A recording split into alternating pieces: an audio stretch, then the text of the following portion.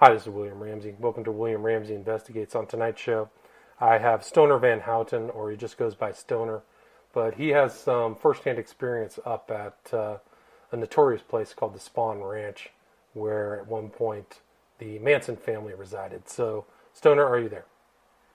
Yeah, I'm right here. How you doing? Awesome. Well, I'm doing great. Thanks for agreeing to the interview. Before we get started, maybe what you can do is talk a little bit about your background and how you became interested in this area or associated with this area. Well, it started really. I was born and raised in Beverly Hills. I was adopted into a family in Beverly Hills. And in '85, unfortunately, my dad's business, he's a doctor there, he burned down, and it kind of set us back, and we ended up moving to the valley. And once we got there, I was hanging out with some kids who took me up to the hills of Chatsworth.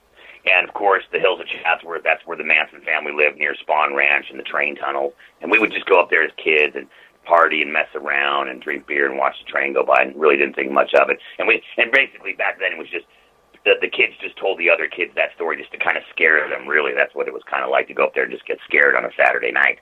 And that's kind of how it started. But then through my own problems, I went through a big, heavy drug use, and my life really was a mess for a very long time. And it wasn't until I had done some time in prison. I've done 2 terms in prison. I've been to Corcoran, where Manson was actually at. And then I just recently got out in 2011 from my second term and had nothing, absolutely nothing. And a friend of mine just happened to say, hey, man, there's this thing called YouTube. And I didn't even really know what that was about. And they said, yes, if you go on YouTube, you could start a little, video thing, a little vlog, and tell people about stuff. And I said, well, about what? And they said, well, just you got to find something that's, big right now. And true crime right now is huge. True crime, and I would say paranormal stuff are very big. So I said, well, I'm not going to do that paranormal stuff. I'll do something true crime. And sure enough, I'm right there. I live 5 minutes away, in Chatsworth, pretty much right from Spahn Ranch. So I started going up there and just showing pictures and telling little stories about it, nothing too intriguing, and I kind of got really bored with that. Then I started taking care of the area, meaning, literally taking care of, cleaning it, getting rid of graffiti, taking care of the trails, kind of like something a park ranger would do, maintaining the area. And once I started doing that, people started recognizing what I was doing, and they really liked it because they appreciated the fact that I was at least taking care of the area. I wasn't going down there to try to harm it in any way. And I was physically cleaning the graffiti with my own time, my own money, and everything, going down there with, stuff to actually clean it. So I kind of got into that. And I just happened to come in at the absolute right time. The timing of this couldn't have been any better. I don't think it could be done now. Because when I came out in 2011, 2012 was my whole experimental year with YouTube and trying to figure out really what to do. It wasn't really until 2013 that the movie Manson, Manson, the documentary from 1973, filmed by Robert Hendrickson, that was coming out back onto the big screen in West Hollywood. And I went to that premiere, and it was at that particular premiere where I met all the other groups of people who happened to be involved in the Manson world and in theory and all that stuff, MansonBlog.com and CielloDrive.com and everybody else, and Gotcha. Michael Channels and everything. And so it was, and then also we met Robert Hendrickson. There was a Q&A. So that actually worked out really well, and I got to know them. They hired me. They're the ones who suggested I start doing little tours at the ranch. And I wasn't really thinking of doing that, and I started giving these, which I do now too, are these little free hikes. I'll meet people there and just give them little free hike and walk around. At first, it started out very small. Now they actually get rather large, and I have to actually work with the Park Service now. Now they would like me to buy a permit first before I do these large events. When you say large, how many people is that?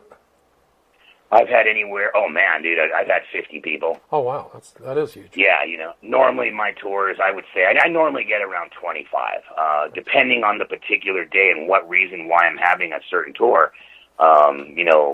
It could get a lot more interest. I remember when Manson's last birthday, when he turned 83, the last birthday he actually had before he died, I actually did a tour on his birthday, and that was the day I actually had 50 people show up. And I was amazed. I was like, oh my God. It was actually a lot more difficult than you can imagine.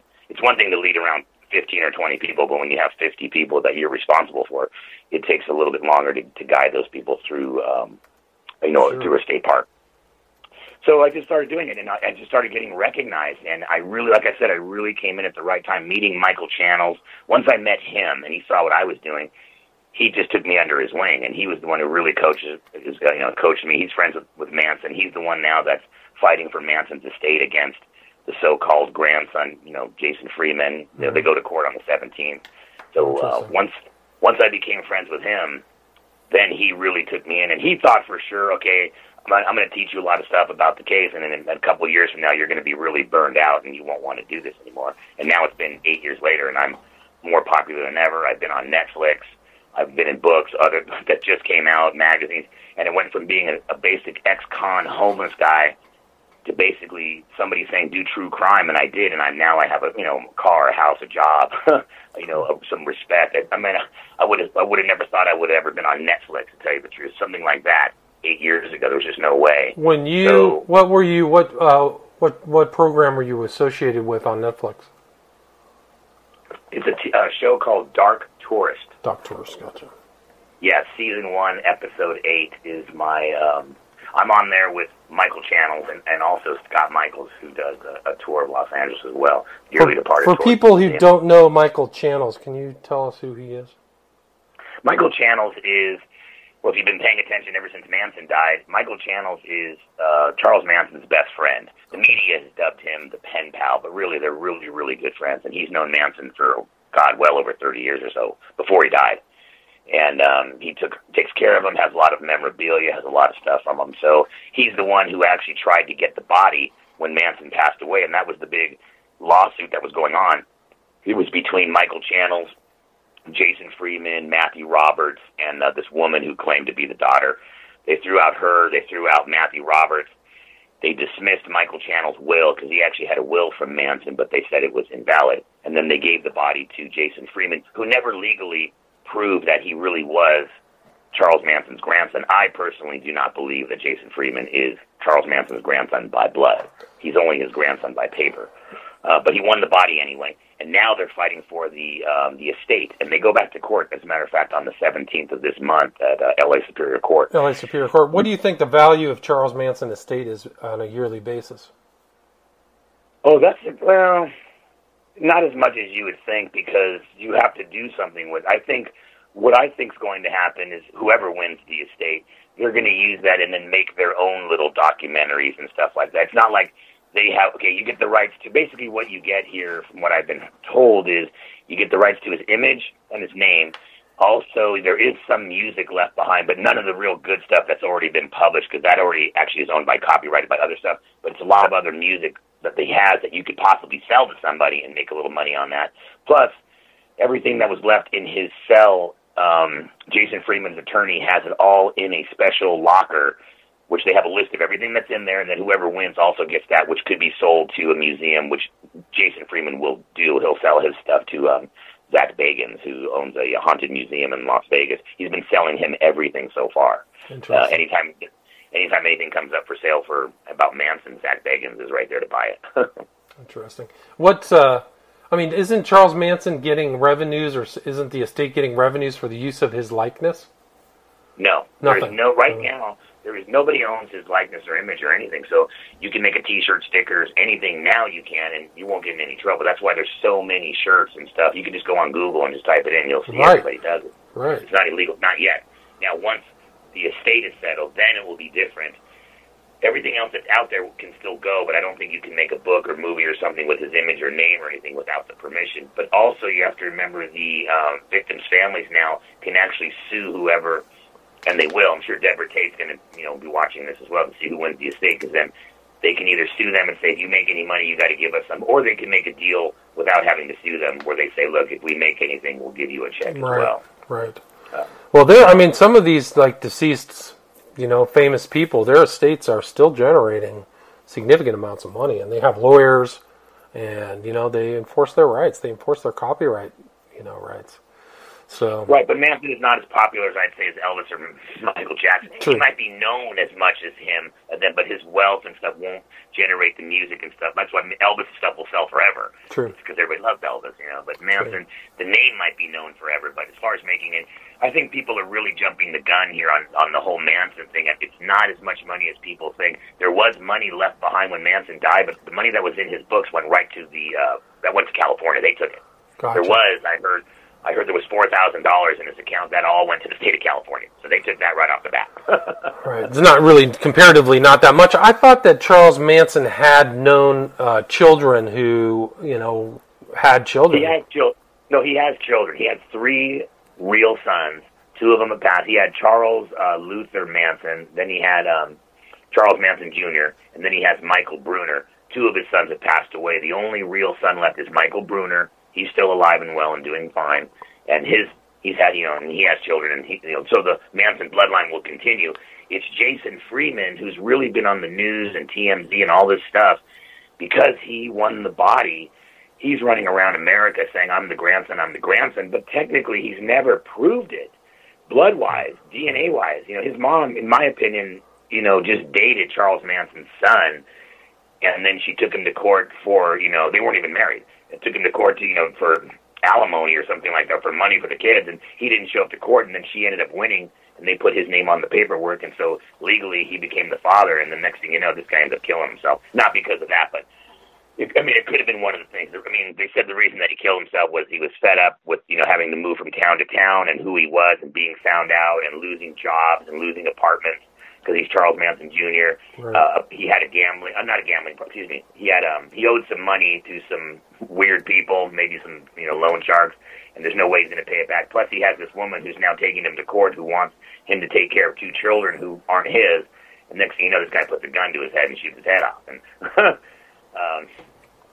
so a lot of things left, in his life just went wrong. And the thing with Jason Freeman is just, what everybody would like to see is him take a DNA test and just really prove that you really are Manson's grandson, which from everything that I've seen and we've tried to get reports on, which is very difficult to get on this guy. This guy, it's really hard to kind of get the info you need.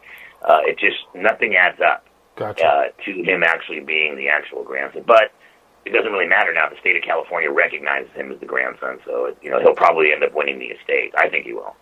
I would like to see Michael win it, but I have a feeling Jason's just going to win. So what else is going on with, the Spahn Ranch and, the whole Manson milieu?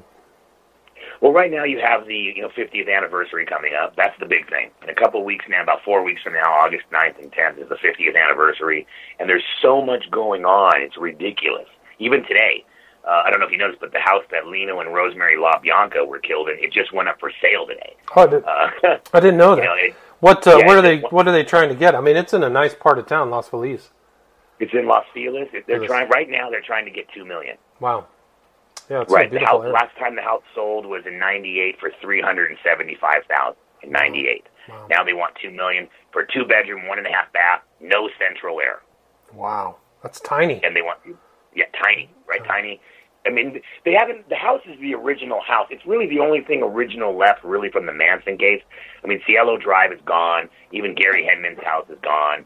A lot of the places are gone. Waverly, the house is still the original house. They've just taken the exterior and just changed the front and redone the backyard and stuff. But the house is still original. Do you think the notoriety of the event that happened there has affected pricing in any way? Okay. Yes, added it. In most cases, I think that the house would go down depending on what happened there. Not in this case. The house, to me, honestly, it's the $375,000 '98 compared to now. I would say the house is probably worth $1.5 million if a murder never happened there. Now, because it's tied to the most infamous murder, I swear to God, I think they added on another $1 million. It's like, wow. Look, let's just. So you think that somebody who's like a Manson aficionado or a Manson groupie or something? Nutcases, yeah. We'll do it. Trent Reznor. Look who bought Cielo Drive when that was for sale. That was Trent Reznor. About a band, 9 Inch Nails, right. And he bought it, and he's a little bit weird, and I wouldn't be surprised if Marilyn Manson or one of these kooky rock and roller guys, at least goes and looks at it. Well, Cielo Drive, I think they recorded Downward Spiral in there, right? Yeah. So they recorded Downward Spiral. Now that whole building was raised. I mean, it was a tiny little place, and there's a huge, like, mega mansion on there now, right? With a beautiful view. I think it would be hilarious. I think it'd be weird if Trent Reznor buys the house and then records an album in it, and then he can say he lived in both houses and then record albums in it. I mean, but it's so tiny. I don't think anybody really can. I don't think any famous person can buy it. It wouldn't hold all their stuff. Right. I mean, the square footage is probably 1,600 square feet.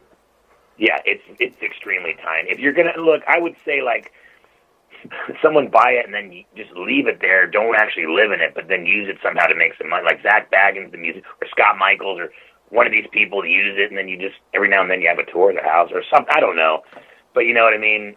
First of all, I can't see anybody famous wanting to live there because it's too small. That's the only reason why. Right. But I can see them buying it because of the intimacy of the house, and then somehow trying to make a little bit of that money back.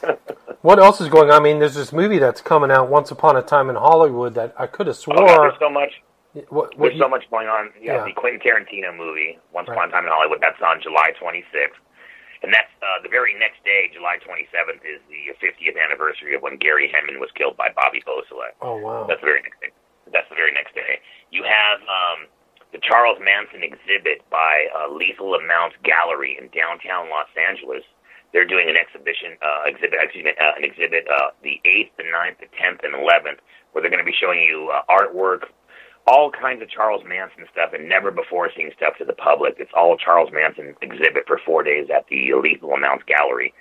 Then the real big thing that's really going on, well, before I get to that, the one thing I'm doing during that week from August 2nd through August 9th, I'm doing a personal tour. I'm calling it the Helter Skelter Live Tour. For 1 week solid, I'm taking people around Los Angeles to show over 40 different Manson family sites, which will end on the 9th.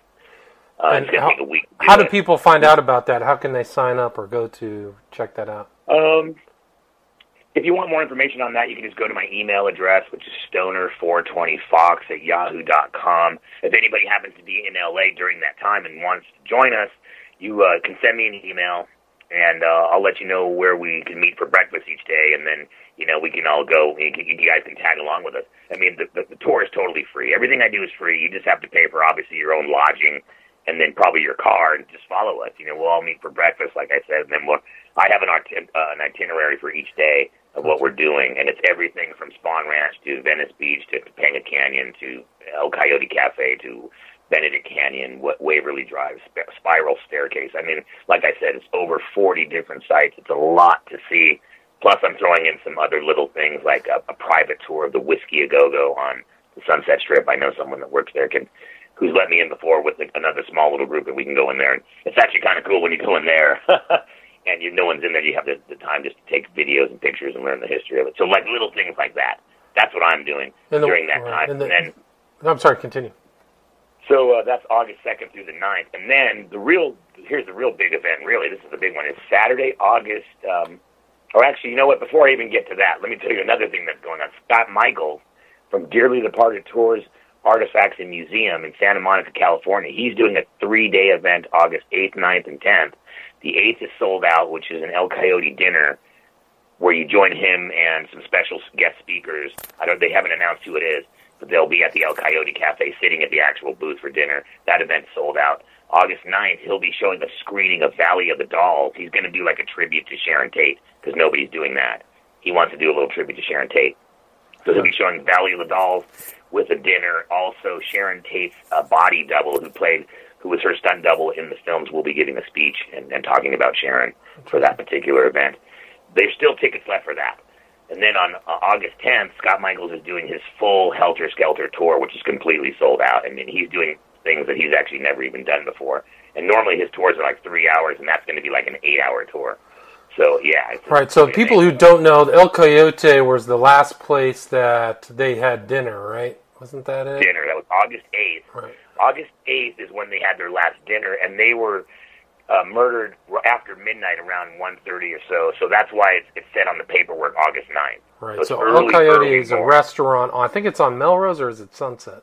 On Beverly. Beverly, sorry. It's on Beverly. It's still there. Yeah. Yeah. It's been there since 1930, I believe, and it's I don't have my glasses on. The address is actually 7312 Beverly Boulevard. That's what it is. Right. And they went there and had their last meal, and Sharon Tate only had beans and rice. And some people are like, hey, how do you know that? And it's funny because all you have to do is just read the coroner's report. Right. Well, I actually just saw her. I was watching Eye of the Demon. She was in another movie before Rosemary's No, Eye of the Baby. Devil. Eye of the Devil, yeah. Eye of the Devil. Yeah. Yeah, it's called Eye of the Devil. Yeah. I think she was 23 at the time, and she was really good. She's a good actress, I thought. She was good. So. She's not bad. I just watched The Wrecking Crew, and with Dean Martin and her in it. And it's all right. It's actually not so bad. That was the movie where Bruce Lee was training her and stuff like that. So she gets in a little like karate fight with this other girl. It's actually kind of interesting because I had never watched any of her movies before until this year. I finally actually watched one. I'd never seen any of her movies, honestly. But I just watched that, and then I saw the one that you're talking about too, Eye of the Devil. When you were talking, just to go back to the things on display of Charles Manson, did they ever keep that strange jacket that was sewn for him by the women? Do you remember that there was some kind of... Yeah, the ones that they embroidered for him during the trial while they were out front on Temple and Broadway. That is gone, and it's been destroyed. Manson in the county jail actually cut it up himself and actually gave it away as like for pieces to people as either as gifts or protection or something like that.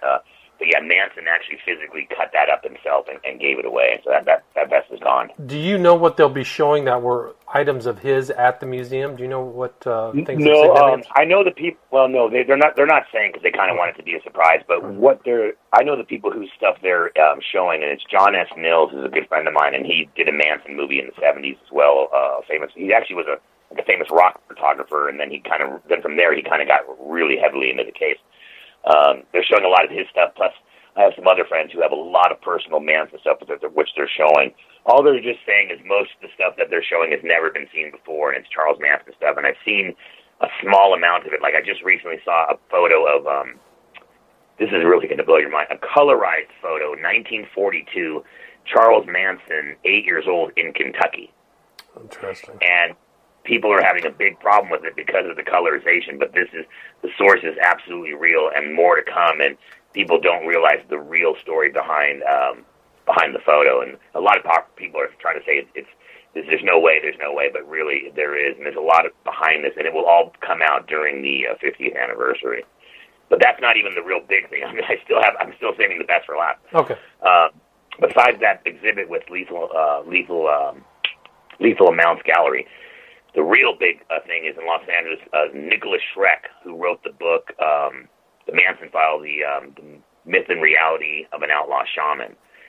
He has been studying the Manson case for a long time, and we actually do believe his theory on the drug theory and stuff like that. And his book is wonderful. And he did a movie called Manson Superstar, and he'll be screening the 30th anniversary of that movie, and that's where he went to the prison to interview Manson. And it's one of the best interviews with Manson with Nicholas Schreck. So Nicholas Schreck's going to be performing with his band first, playing some music that they made especially for the 50th anniversary. Then they're going to be showing the screening of his movie. Then it will be a Q&A with Nicholas, and he's bringing an original member of the Manson family, but he's not saying who until you get there. You have to buy tickets for this. It's limited space, and you have to get the tickets now because it will sell out. I already got my tickets for it because everyone's like, who's he going to bring? Who's he going to bring? And it's like, hey, you just got to wait. I can, I don't want to give any guesses out, but I've met members of the Manson family myself. Gotcha. So to me, it's not that big of a deal. And because of what I've done, this goes back to what we were talking about earlier, me doing the YouTube stuff, I've never once ever tried to get hold of Manson family members. They all came right to me. Interesting. And said, what are you doing, and what are you saying about us? And Bruce, what is the name of your YouTube channel? Just to... Oh, my YouTube channel is called Spahn Ranch Worker. I actually sent you an email. I forgot. Yeah, I sent you an email of my theme song. So if you want to, I don't know if you want to use it or not, you can. So yeah, it's Spahn Ranch Worker on YouTube. Gotcha. And so there's a lot. I think some people consider Schreck's biography of Manson, and there's been so many books. They consider it the best one. It is really, really, it's definitely going to be one of the books on my Mount Rushmore of Manson books. I would say that book, George Simpson's book is very good, Goodbye Helter Skelter, even though it's a different theory. See, the only two theories that I think of, well, there's three theories on the case. There's, if you want to believe Vincent Bugliosi's Helter Skelter, that's one. Then there's the Nicholas Shred drug theory. Then there's also George Simpson's theory, which is the copycat killing to try to get Bobby Beausoleil out of prison. Now, me personally, I actually kind of think it's a mixture of the two, the drugs and the Bobby Beausoleil thing, because the Bobby Beausoleil thing with Gary Henman has really nothing to do with Tex Watson. If you think about it, Tex Watson, Gary Henman is the only person Tex Watson didn't kill. He killed everybody else. I mean, he killed 8 people and a baby, but he didn't kill Gary Henman. And the whole Henman thing is all Bobby Beausoleil. It has really nothing to do with Tex. And Tex really wouldn't care less to save Bobby. He doesn't care about it. It's just the girls like him, and Leslie Van Houten was his girlfriend, and they're trying to work on something. Meanwhile, over on the other side, you have Tex Watson, Linda Kasabian, doing drug deals with Vortex Rakowski, possibly Billy Graham, hanging out with on Cielo Drive, Mama Cass's house, Jay Sebring. And they're doing things behind the back of Sharon. Sharon didn't realize the entire time she was in Europe, while Gibby and Vortek were in her house, they were having parties and having people come over, hanging out with Mama Cass. And Mama Cass was known to hang out with many drug dealers. They were basically just junkies, like Billy Doyle and a bunch of other people that were coming around there. So there was a lot going on there. And then once Sharon came back from Europe, which honestly is right around this time. Actually, she came back from Europe, I believe, on the same day as the moon landing, which is coming up. So July 20th of this month will be the 50th anniversary of the moon landing, and that's when Sharon came back from Europe on that day. And her and her mother Doris and Patty and Deb were at Cielo Drive, and they were watching the moon landing together. That was the very last time Doris Tate saw her daughter, which I think it's kind of weird. It's July 20th, and she still won't be killed for for a couple more weeks. That her mom didn't stop by the house. She admits to calling her on the phone all the time, but she never physically saw her again after the moon landing. So now we know the time when Sharon comes back. So if it was 50 years ago today, we would know today, right now, that Sharon would be in Europe, not realizing that the end is getting close. So, what was the other book? Did you ever read, was it The Garbage People? Do you remember that book that had the second Yeah, there's so many books. Going back to the book thing, though, the only books that I really like would be the Nicholas Shred book and the George Simpson book. Also, the Tom O'Neill book that just came out. Right. That one is really causing a stir right now. The book Chaos, Charles Manson, the CIA, and the Secret History of the 60s by Tom O'Neill. It's got some amazing stuff in it that really proves that Bugliosi lied. I mean, this book here, this book shows you, it proves to you that Bugliosi lied. And there's a great chapter, or there's a great part of the book where he interviews Bugliosi, and Bugliosi knows this guy. He does everything in his power to let him know this book cannot come out. I'll sue you for $100 million, all this stuff. I mean, you can just tell Bugliosi was just a pompous asshole who did not want this book out. And this was supposed to come out like 25 years ago, but it never did until now. Now it fully exposes Bugliosi as a liar, and it has the proof. What's he lying about? Is he lying about? He's lying about actually making up the Helter Skelter theory to convict Manson.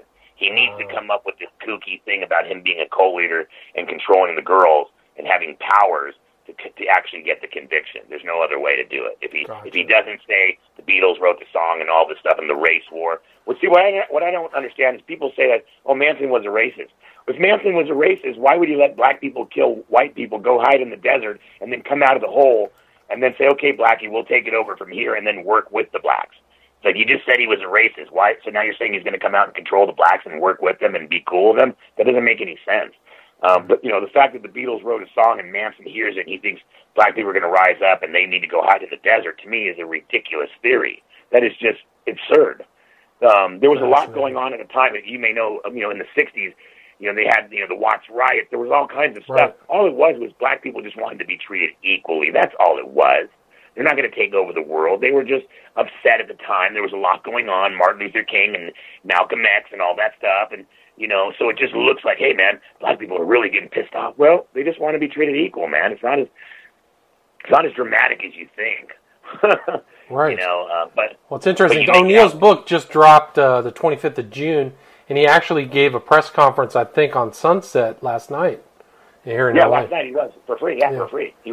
That's right. He was doing a thing last night for free where you can go down there and talk to him. Believe me, if I was back in LA, I would have went to it. I actually have a copy of it right here. I have it open right here on my computer. Oh, nice. So, I mean, he's got some interesting information back up from San Francisco. Yeah, no, the book's great. Yeah, I got the book myself too. I'm trying to get through that book right now, and the brand new Shorty Shea book by Edwin Collin. I actually helped out on that book too as well. That's a really good book about Shorty Shea getting deep into his life all the way up until his death. It's a lot easier to read. It's a smaller book, so everything's coming out right now because of the 50th anniversary. Believe me, everybody's taking advantage of it. With the house like for Waverly Drive being sold today. Believe me, the estate lady knows. The realtor knows what they're doing 4 weeks prior to the 50th. They can get the $2 million. They know what they're doing.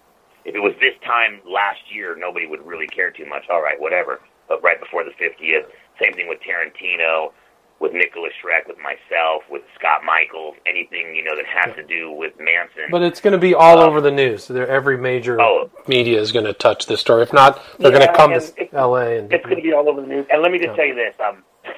Mark my words, I wouldn't be surprised on August 8th when they have the Last Supper at, there is a group of people who are actually having, and that's Scott Michaels who's doing that. Now, I'll be at the El Coyote Cafe with my own group of people, and we're not going to sit in that spot. We'll just be somewhere else in the restaurant, because there's actually going to be a couple different groups there. But that particular night, when you're done with dinner, a lot of people like to drive up to Cielo. It wouldn't surprise me, honestly, if they had a security guard blocked off with some kind of barricade at the bottom of Cielo telling nobody that they could walk up there. Because normally that's what's with you. That would not surprise me, trust me. Yeah, I've been by there. They changed the address for people who don't know. So, like, the street doesn't look anything the same as it did 50 years ago. I actually was just down there last month and walked up during the day and didn't have a problem at all. Interesting. I mean, we just pulled over. We just walked up. I was up there. I was at the gate for 35 minutes and making a couple videos. And they have cameras out there, and they know we're out there. They have cameras out there. And I still was out front for 35 minutes during the day, and nobody said shit. And I know that guy that lives there with David Oman, too. He lives on the block there. He thinks his house is haunted by Jay Sebring, which is hilarious. That's actually... And he has those paranormal parties there, because he lives on Cielo Drive, and he has these really big... Who's the person who lives there? I don't know. His name's David Oman. He has a house that he bought... there's 4 houses that are right next to the Cielo house, Gotcha. And he bought a house up there, and ever since he bought it, he's been having paranormal activity. Now he's turned the house into a famous paranormal house where TMZ and all these paranormal people go up there, and he gives tours where you pay $100 for a ticket, and they have all these, psychics and weirdos up there, and weird things happen. And if you go into his house, he actually has a big picture of Sharon over the fireplace out of respect to Sharon because he lives on on the block. He also, now here's what's really creepy. The house that's next door to him is the original. There's only 2 original houses that were there when Sharon lived there. And Winifred Chapman, the maid, when she left screaming the house to go get help, the house that she went to go use the phone, that's the house that he lives next door to. He actually rents that house out to people who want to sleep there for a night. Like, if you want to sleep in the house that the maid went to go get help, you can for $1,200. And he rents it out. Well, he gets it. Wow, good for him. That's a pretty penny. Everything that has to do with anything. I mean, I don't know if his house is really haunted. The house, he bought the lot, and then once he built the house there, it became haunted. And now he has a little movie or something called The House on the Hill. It's a great story. So why let the truth get in the way of a good story? And it raised the value of his house. It really raised the value of his house. Sure. I bet. I mean, it's in a nice location. Cielo is really just right off of, what is it, Benedict Canyon, or is it? Oh, yeah, dude. Yeah. Oh, yeah, dude. It's in a great location. I wish I would have bought it. I know for a fact he only bought the lot. He paid $40,000. That's it. Wow. That's amazing. That's amazing. It for that. You know what I mean? I mean, it's insane. Now the house is, millions of dollars. What else is going on coming up? Really, that's really about it, really, because, look, I've kind of said this before, the Manson family stock right now is very high, but after the 50th anniversary, the hype won't ever be as big as it is right now. My generation of people who are my age, we were the last generation to have a living Manson, and now the next generation will really never know what it's like to have one, because I've had friends that knew him when they were on the phone. Manson actually even knew about me. I never talked to him. I never got a letter from him, but he knew of me because he would call Michael, and he would. There actually is a recording on YouTube of Michael talking to him about me. Like, hey man, I get a lot of letters from your friend who's saying he goes to the ranch and he gives tours. Like, what the hell's going on? Manson did not know that the ranch had been turned into a state park until I told him. I'm like, it's a state park now, and he's like, what? He told Michael, he's like, yeah, I heard it's a state park. And Mike's like, yeah, it's a state park, dude. Not like with swings and all that kind of stuff. It's just a regular park, and nobody touches it, and nothing's been developed on it. And Manson was like, perfect. That's the way it should be. Just leave it alone. Just don't do anything to it. Yeah, he didn't even know they turned it into a state park. What do you expect? I mean, so you've probably had communication with all of these amateur authors and sleuths about the Manson case for decades, or for the last decade, I should say. Oh, yeah, I get all kinds of emails from people that I'm working on this. I worked with, honestly, one of the worst projects I ever worked on was Fox News reporter Lise Wheel, who's the one who sued, Bill O'Reilly for, sexual harassment. Oh, she did a Manson book, and she got a hold of me, and she hired me to be the location manager to make sure they were making these little videos. They hired me to be the location manager to make sure they were filming in the right spot. And then once I met her, they said, hey, would you like to be in the video with us? And I said, I don't believe in your theory. I've read your book, and I think it's horrible, but I'm just here to, make a little money on the side, just to make sure you're filming in the right spot. I don't mind doing that. Just because I don't believe in your book doesn't mean I won't help you out with the location thing. But I don't want to be, a part of this. And then they offered me more money, and I was like, all right, I'll be a part of your thing here. So I made 4 videos with her. We went to, Spahn Ranch, and we went to Gary Henman's house, and Temple and Broadway, and Painted Canyon. And the book is just horrible. It's called Hunting Charles Manson. I've seen that. Yeah, I've seen that title. Oh, God, it's horrible. But, and I know Caitlin Rothler, who helped her, too. I like them, and they're friends of mine, but the book was terrible. But believe me, I get a lot of people who just work on stuff. That Shorty Shea book was the last thing where I got a mention in it, where people just want my advice, or they just want to go down to the ranch to see what they're going to write about. They wanted, hey, can you meet me at the ranch? And I just want to get an idea, and it gives, as a writer. Or I actually get a lot of college kids who are studying to become investigators, who are taking classes in college. And they're like, I'm studying to do this. I'm doing crime, but I'd like to go down to the ranch. I'd like to talk to you about a case. I'm writing a paper. I'm like, okay. So, and I talked to him about the case. It's kind of cool, man. I get a lot of college students, actually, those emails from people who just want some advice on something that they're working on for a project in college. Have you ever heard the story of Charles Manson associated with the Solar Lodge or the Solar Temple by USC? Have you ever heard that story? No, I haven't, but I know that there's just a lot of different things that people try to associate him with now. Yeah. My whole thing really is just, and I try to tell people, I'm not really here to try to solve the case. I have my idea of how I feel about the case and my own theory, but my whole thing is really Spahn Ranch and to explain to people what went on there. Now, I've been in contact with George Spahn's family, and they even wanted to know what I was doing. And I interviewed them at the ranch just to help them rectify their name, and they actually gave me their blessing. Oh, that's good. We actually appreciate what you're doing. You're taking care of our grandpa's land and stuff like that. And I was amazed when they got a hold of me. I thought they were a little bit mad at me at first, but no, they just wanted to make sure. They came on a little strong at first, which everybody does. Then once they realized my intentions, they're like, okay. You're not really trying to do anything horrible. The ranch was an old movie set. Is any of that stuff still remaining? Are any of those buildings still? All those buildings are gone? No, everything's been burned down. And believe me, if anything was there, it would just be vandalized anyway. So I'm kind of glad nothing was there. Trust me, there would be a lot of vagrants there. It'd be vandalized kids there. The haters would probably burn it down. I mean, something bad would have happened. So I'm glad nothing's there anyway, because it wouldn't be there. Gotcha.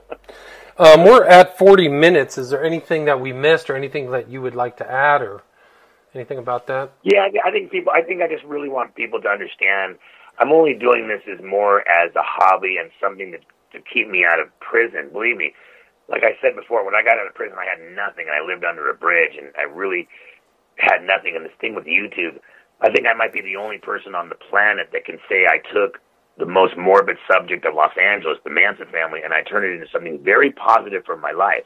I mean, being a YouTuber and a girlfriend and a job and a car and a house, and I have my own museum. I have my own personal museum. I'm actually sitting in it right now of just a lot of, it looks like Spahn Ranch in here and the Manson family.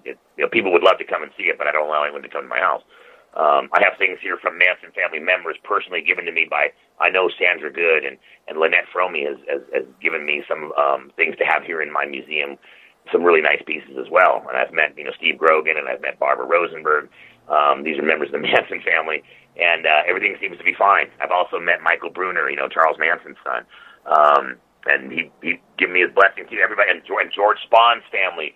So I've met everybody associated around with this, and everyone's like, okay, man, you aren't doing anything wrong. You're just taking care of the land. Yes, you're telling the story. I just want people to know that I'm not trying to do anything evil or start a cult. I'm just trying to tell people the history of Spahn Ranch. And unfortunately, Spahn Ranch has 75 years of history, but all anybody wants to remember really is just the summer of '69. Right, that's interesting. And the place, that's where the very first Marlboro commercial was ever filmed. Episodes of Bonanza were filmed there. The Lone Ranger's been there. There's a lot of good historical stuff, but all everybody wants to talk about, the summer of '69, the summer of '69, and that's really it. On any given day when you're at the ranch or you're at that area, the state park, you'll see one or two. It's not like it's flooded with people, but you definitely get looky-loos who want to come. And I have a feeling right after the Tarantino movie comes out, I have a feeling that's when you're going to get a surge of people. Even my numbers on YouTube, I think, are going to go up. More people looking for videos who might want to go to the ranch now or go to Corriganville where the set was built because of the Tarantino movie, because he has such a big following. And you know how movies are. It sparks interest in certain things for about a month or so after the movie, and then it dies down again. So I have a feeling right after the movie comes out, my numbers are going to shoot up because of the interest. What is the name of the YouTube channel again? Spahn Ranch Worker. Spahn Ranch Worker. And if people are interested in going on that tour with you, can you tell them your email address again? Yeah, the name of the tour is called the Helter Skelter Lies Tour. It's August 2nd through August 9th, and my email is stoner420fox@yahoo.com. Just let me know what days you're going to be in LA, what days you want to be there. We have an itinerary for every single day. The 2nd, actually, honestly, August 2nd actually is the day we're all meeting, so we're not really doing anything on that particular day except just meeting up and then having dinner. The tour actually starts the very next day on the 3rd. Gotcha. Cool, man. So it was Bruce, the Spahn Ranch Worker. Thank you very much for the interview. I appreciate it. Hey, no problem. Thank you so much. Take care. Okay, bye-bye.